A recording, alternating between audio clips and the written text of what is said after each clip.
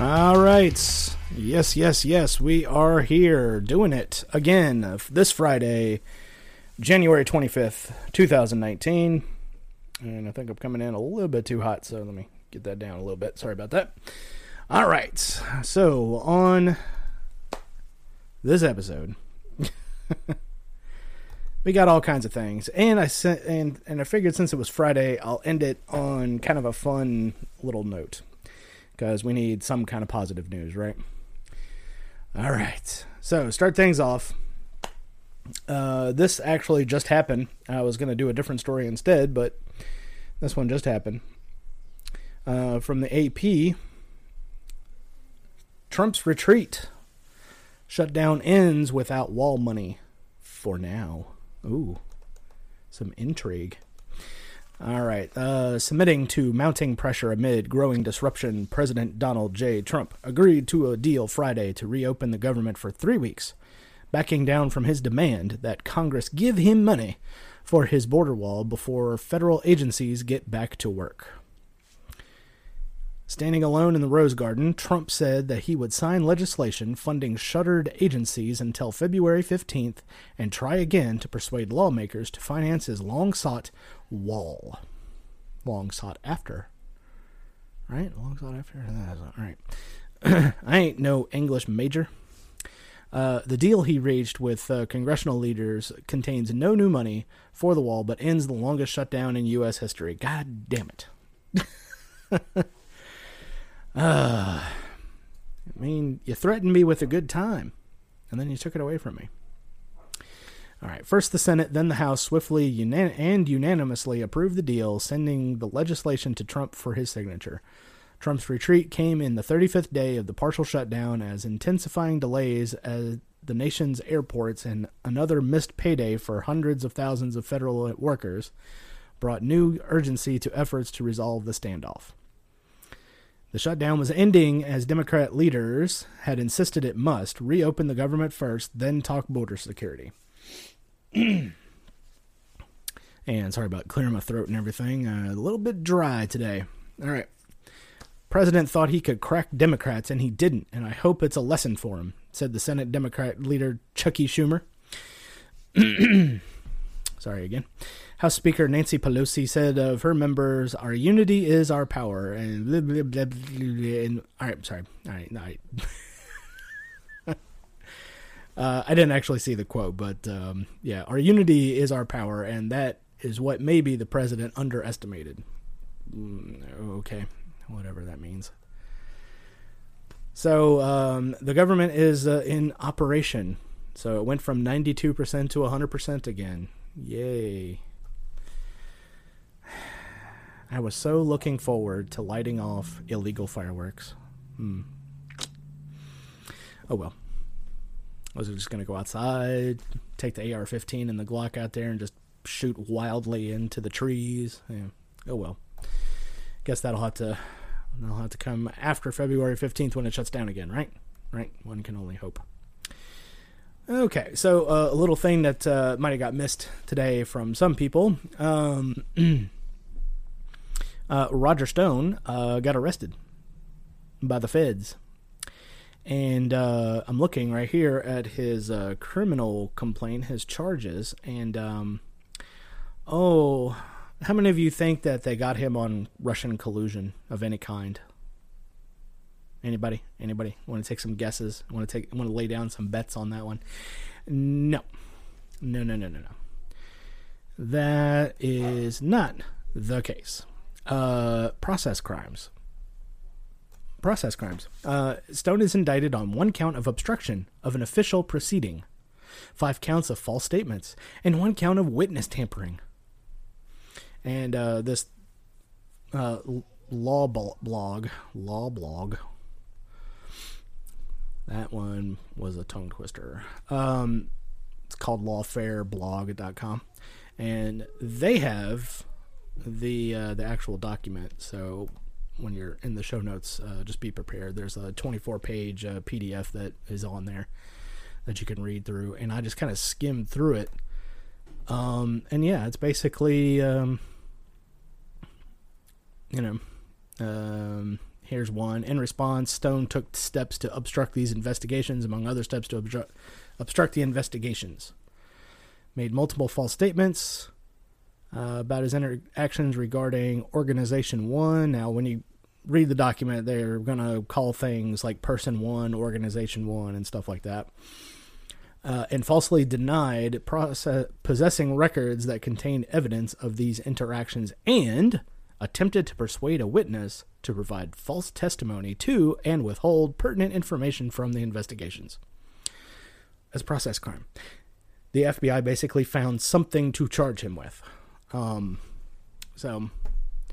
Yeah, and I know some of you out there are going to say, he's trying to hide stuff, and we all know Vladimir Putin is behind it.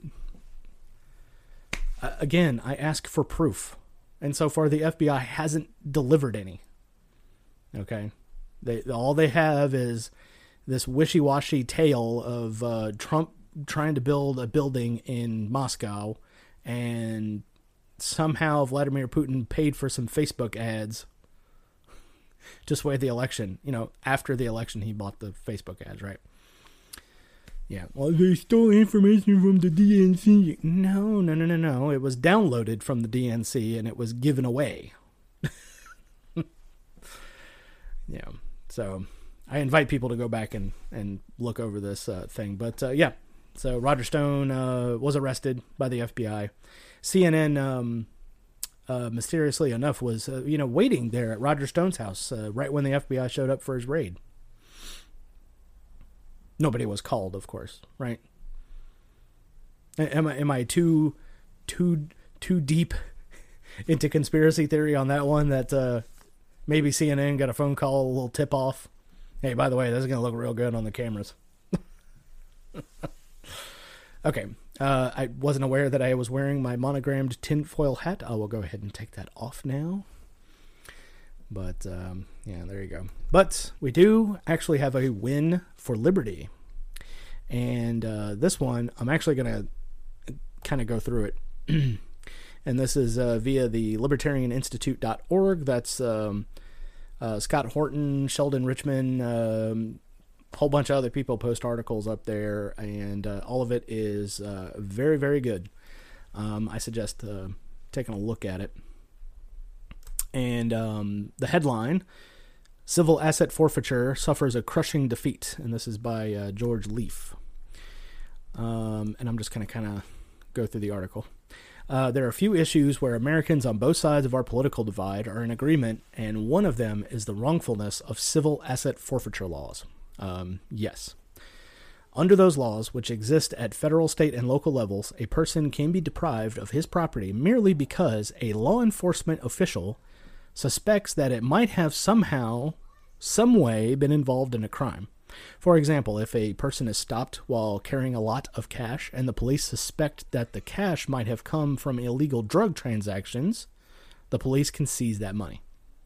Or if a police officer thinks that the car was used for an illegal liaison with a prostitute, he can seize the vehicle. Cash, vehicles, jewelry, even real estate have been taken from their owners under civil asset forfeiture. This, just within itself, is, if we're putting the state on trial, this would be like prime evidence. It's like, okay, look at this. This is denial of liberty, denial of property without due process. The Constitution, for whatever we make of it, and sure, I'll insert Lysander Spooner here, unfit to exist. Because they violate the 10th Amendment all the time. So here it is. In such cases, the property itself is deemed guilty of the supposed infraction, and once the government has gone through the necessary paperwork, it is forfeited to the government. At that point, it is up to the owner to battle through the bureaucratic and legal thickets if he wants to recover the property. In that battle, the presumption of innocence does not apply. It is incumbent on the individual to prove the police were wrong, reversing the way our criminal law system is supposed to work. All right, I'm going to read that last sentence again. It is incumbent on the individual to prove that the police were wrong, reversing the way our criminal law system is supposed to work. Which means you already have a government that gives them qualified immunity for whatever the fuck they're going to do. If they shoot a guy in a hallway and make him do all these little contortive moves, and they're not going to tell the cop that he was responsible for it. We even had a case here recently where a cop shot another cop by accident. Well, it was in the performance of his duties and whoopsie. So we're not going to charge him. There was another case from a few years ago where a mentally retarded man is in the middle of a street playing with a truck. Because he's got the mind of a 7-year-old, basically. And his caregiver comes out to get him out of the street. And some nosy-ass neighbor called it in as the man in the playing with the truck in the street that had a gun. So a police officer showed up armed. And they tell the caregiver, hey, lay down, back away from him. And they shot him. The guy's still alive, but they shot him. And even the guy, there's like video of this, and I'm going to have to go look and see if I can find it. But he's like, man, why'd you shoot me? And the cop, had basically almost no response to it. And I can go on long tirades for being against cops. I can. And before you start in with the, those are some bad apples. Finish the phrase. A bad apple spoils the bunch. I've often said that there's no such thing as a good cop. Well, how can you say that? My brother's a cop. My best friend from high school's a cop. He's an all right guy. We have him over at parties. Yeah, but he's there enforcing unjust laws. So yeah, maybe he gets written up every month because he doesn't do his, doesn't act in accordance with the performance of his duties or whatever legal speak that they use. And basically it's a quota for ticket writing. Everywhere I drive, I'm usually 5 to 10 miles over. I could get pulled over at any time. But is it a crime? No. Nobody's property was violated. I didn't run into anybody. I didn't kill them. I'm just going a little fast down the road. Conversely, there's people around here in Baton Rouge who drive 10 to 15 miles under the speed limit wherever they go, for safety. Oh yeah, you'll see them. Yeah, out there. BMW 5 Series. The ultimate driving machine, but here we are. Speed limit says 55. We're doing 40, baby. Nobody in front of them. Go to pull around them. Because, I got the Dodge Charger of Doom. I can go around you. Honking their horns, flashing their light, rolling down their window, flipping me off. You're not being safe. Slow it down. Ugh.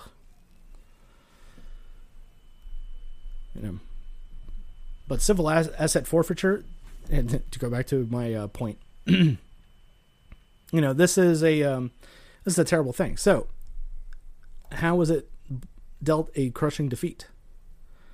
So, in New Mexico in 2016, resident there, Arlene Harjos, it's Harjo. So would we say Harjo? Or am I assuming Hispanic? Anyways, Arlene, her son asked whether he could borrow her car to go to the gym. She agreed to his request and expected him to return within a few hours, but he did not return that night. The next morning, Arlene found out that he had been arrested for driving while intoxicated after a rendezvous with his girlfriend. At the point of arrest, Albuquerque police seized her car for forfeiture. Of course, Arlene had not been convicted of drunken driving, and under the New Mexico FA something law, forfeiture, maybe, I don't know. They just put a a thing here. So her property should not have been confiscated, but Albuquerque was ignoring the law. Why have the ink on the paper? If you're not going to do what the ink on the paper tells you to do, why even have it? Unfit to exist. And apparently that is no different in Albuquerque, New Mexico. So, in an effort at preventing the forfeiture of her vehicle, she paid $50 to have a hearing with the city attorney. He offered her this settlement. The city would not keep her car if she paid $4,000 and agreed to boot it, render it inoperable. For 18 months, so a year and a half, she can't have her car. She can pay $4,000, have the car sitting in her driveway, immobile. How generous. Yeah. Arlene could not, however, afford either the monetary costs or the loss of the transportation, so she declined the offer. An important fact that would later come to light in the city's attorney's salary was paid entirely out of vehicle forfeiture revenues. Oh, Jesus. I could laugh to keep myself from crying or throwing my fist through my laptop monitor. Having declined the settlement offer, Arlene next had to meet with the city's chief hearing officer. In that meeting, she argued that her car should be returned to her because the city ordinance accepted innocent owners from forfeiture. But the chief hearing officer ruled that she had not carried her burden of proving that she was, in fact, an innocent owner under the law. Therefore, at his direction, the city proceeded to file to have her car forfeited to it. The stones on these motherfuckers. Luckily for Arlene, the case had come to the attention of the crack legal team at the Institute for Justice, which filed suit against Albuquerque in 2016. During case discovery, a crucial fact emerged, namely that the driving incident and arrest had occurred outside of the city limits, and therefore the seizure and forfeiture of Arlene's car was illegal. Albuquerque officials had access to the police report showing the arrest took place outside the city limits, but somehow they managed to overlook the car's location. Discovery also showed that the employees who conduct the background checks prior to forfeiture actions also had a financial stake in the cases, since they too were paid out of forfeiture funds. Once the embarrassing fact that the whole case was a, quote, mistake, unquote, was revealed, Albuquerque dropped its forfeiture action against Arlene, but she was not about to drop her suit against the city, because she had suffered considerable damages as a result of the wrongful action. Well, yeah, you're doing without your car, and if you don't have $4,000 hanging around, chances are, you know, that you might as well just said $10 million. You know, anyone who's actually been to Albuquerque, New Mexico, you can tell they ain't a whole lot of rich people running around there. You know, New Mexico as a state, I mean, it's not a rich person's haven. I mean, it's in the middle of the fucking desert, and it's working class people out there. You know, you're telling is yeah, you know, pay me $4,000 and you can have your car back, but you have to keep it immobile in your driveway. I mean, you might as well have just told her, you know, hey, why don't you just go ahead and get fired from your job and then,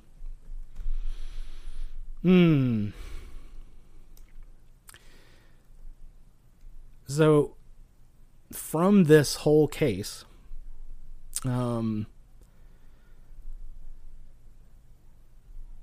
decision basically came down to that the city of Albuquerque's forfeiture officials have an unconstitutional incentive to prosecute forfeiture cases, because those funds get put in a special fund and the program can spend without meaningful oversight all of its excess funds it raises from previous years. The incentive violates the right to due process protected by the 14th Amendment, because government officials must not be biased in making their decisions. Again, it's ink on a paper. It don't mean shit. I mean, this literally is not worth the paper it's written on, right? So New Mexico overturned its forfeiture thing until an actual criminal case has been prosecuted. So basically now, if you commit a crime and whatever sorry for hitting the mic, whatever property is there, that can be seized. But you actually have to be convicted of the crime first, which I think if everybody here would agree to that, it's like, yeah, this guy over here, he drove drunk and plowed into a woman's house. It's like, oh, well, yeah. There's an actual victim here. But my anarchist side is like, well, that can all be handled by a mediator. Proper restitution could be paid. Then yeah, maybe the drunk driver goes free, and he's still walking around, but he's earning a living, and maybe he has to set a few bucks aside every week to pay the person that he ran into the house for, right? Us libertarian anarchist types, we may not have all the answers, but we do know one thing: that people acting voluntarily with each other is going to be a hell of a lot better than the system that we got now. Especially in this case in Albuquerque, New Mexico, where the city attorney, people running background checks, they're all getting paid out of this asset forfeiture fund, and they can spend money out of it with not a whole lot of oversight on it. I'll guarantee you these guys have got better computers than I do that they can take home.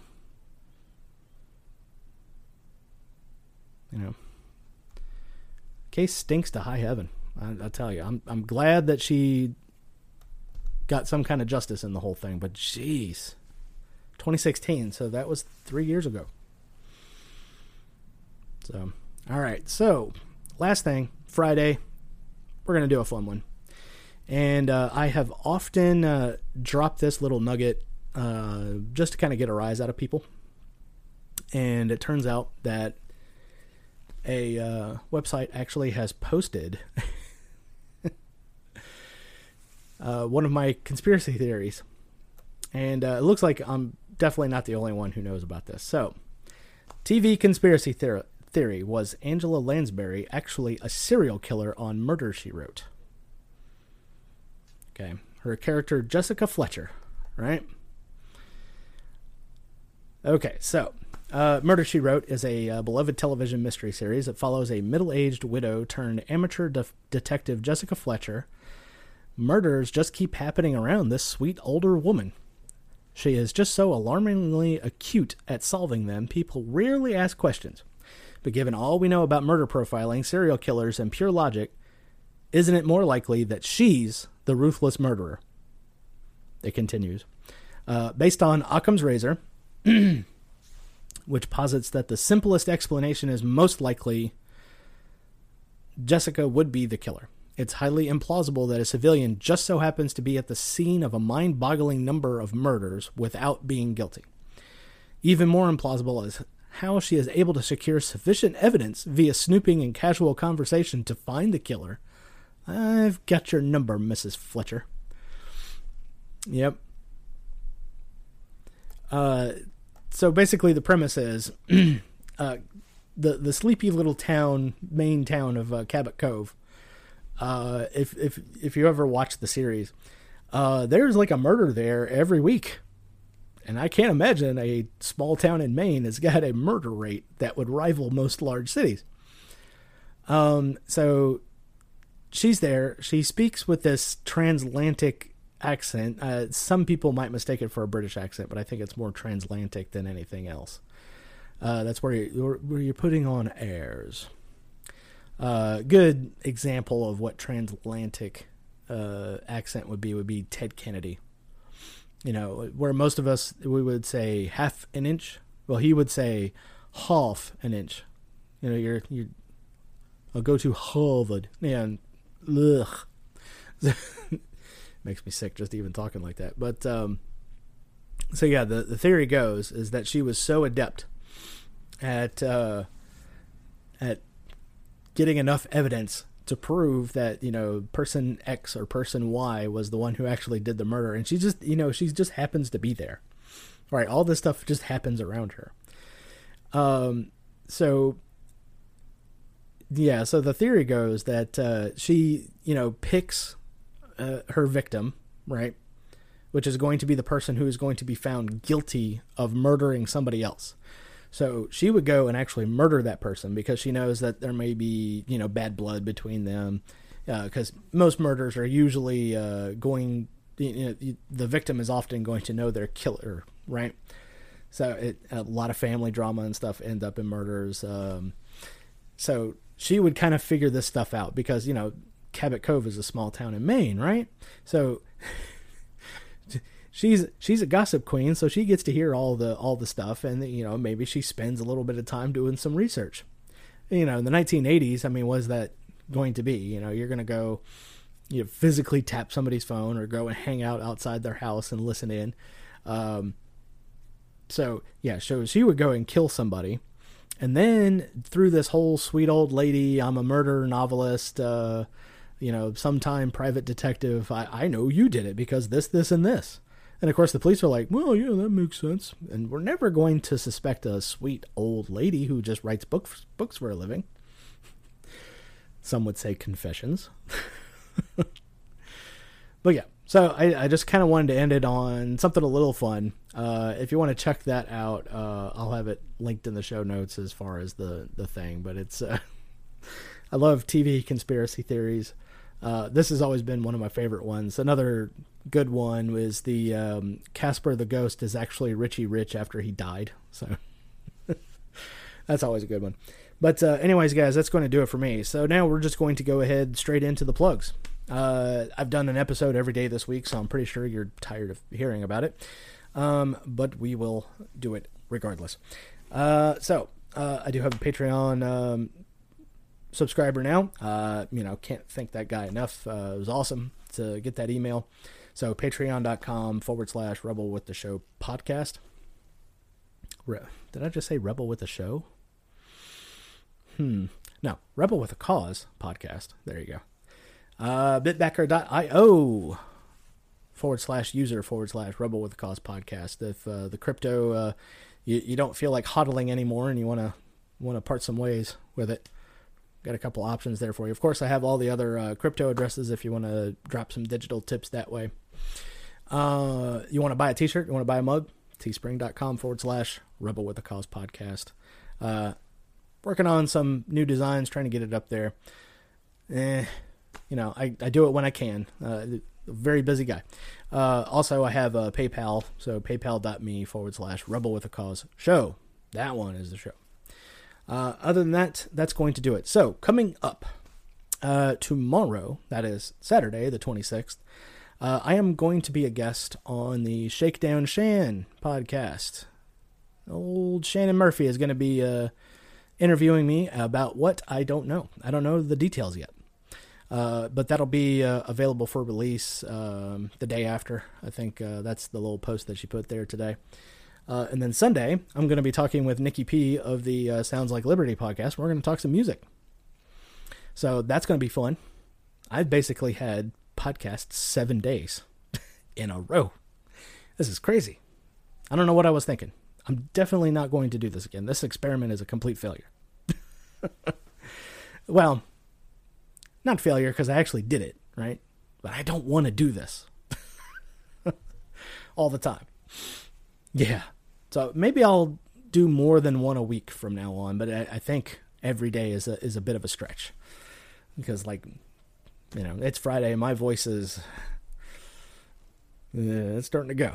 So anyways, catch you guys again next week on my podcast. Be looking forward to Shakedown Shans and Sounds Like Liberty coming up.